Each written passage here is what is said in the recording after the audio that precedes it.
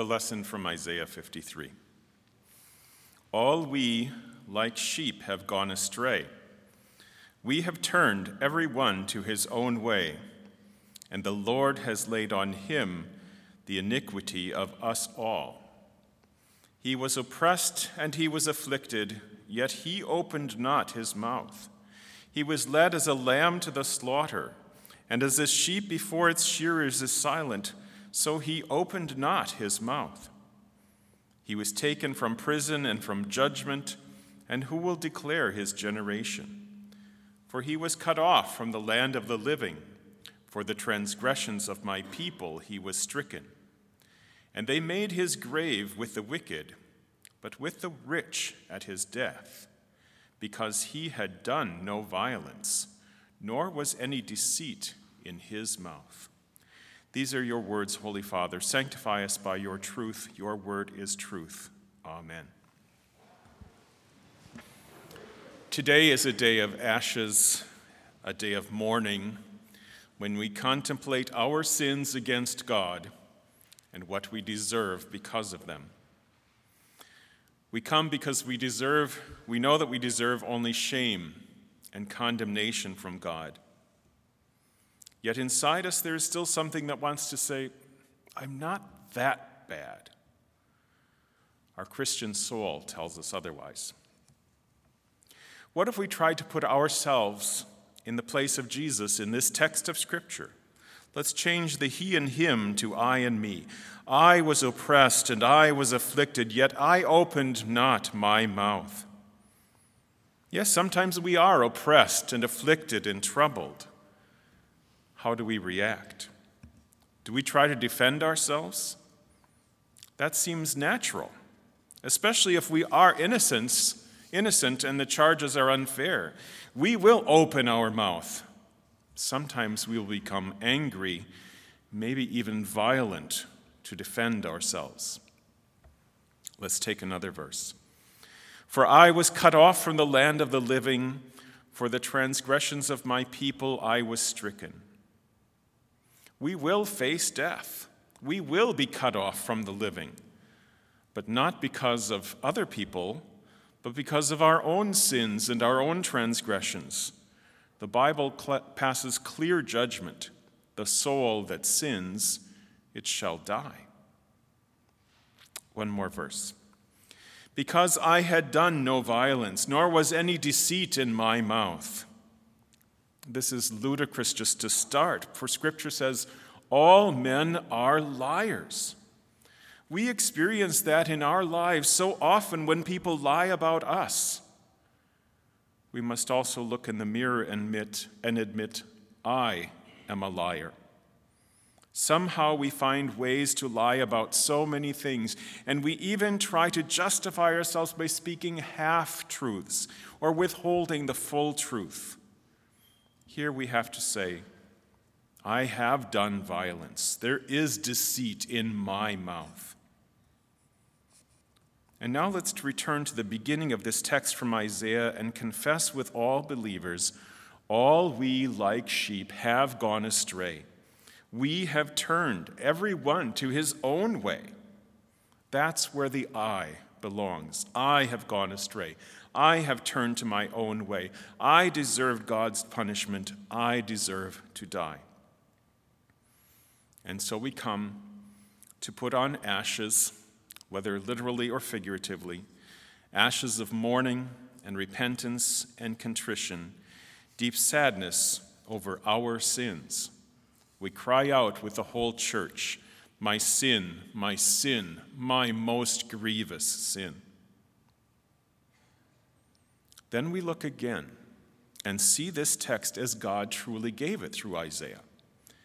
It's about Jesus being punished in our place. It's about Jesus being innocent and sinless and dying to pay for our sins. He was silent when he was falsely accused. He did not open his mouth to defend himself when he was slandered and condemned. He did no violence. There was no deceit in his mouth.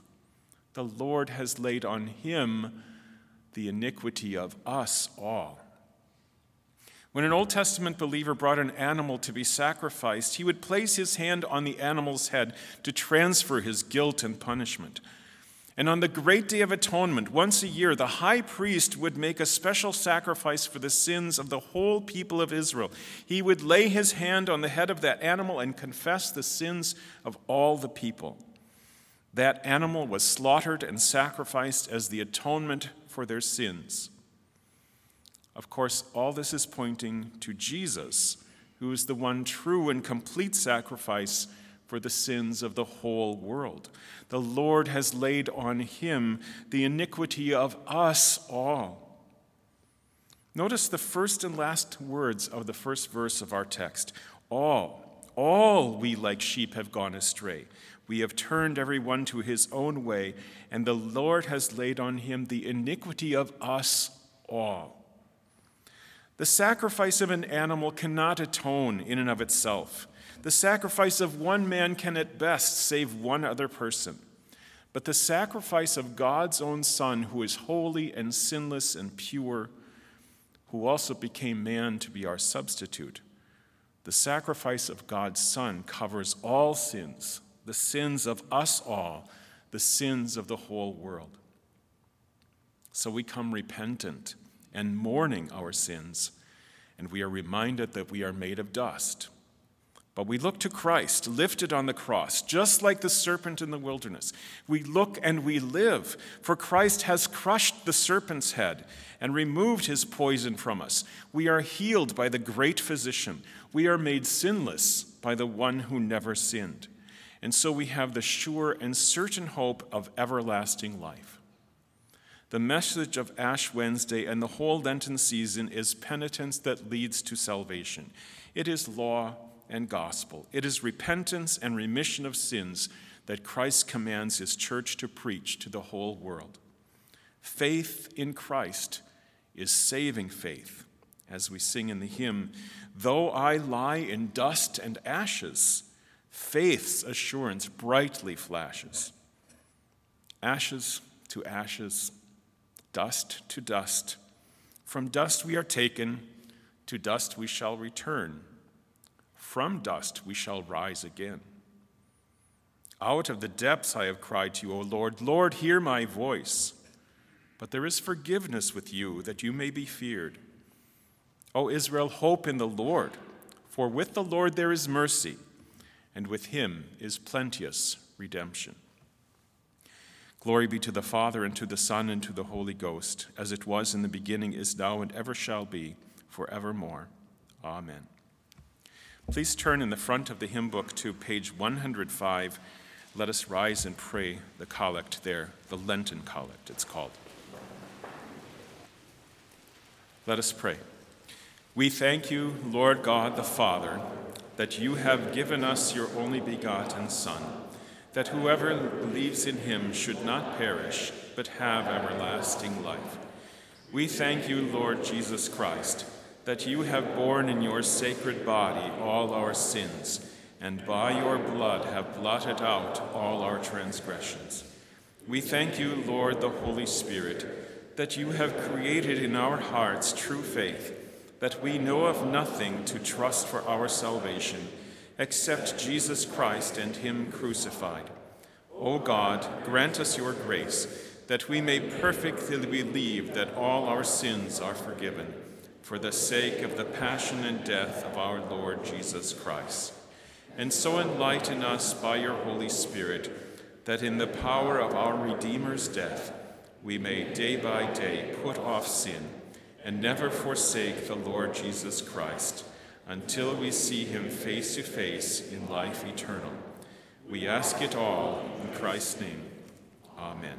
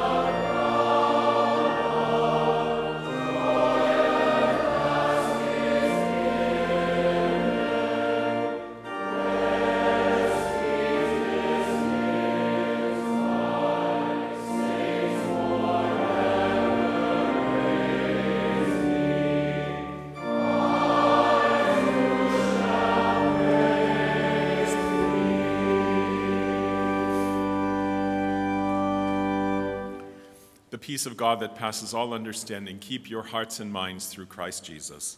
Amen.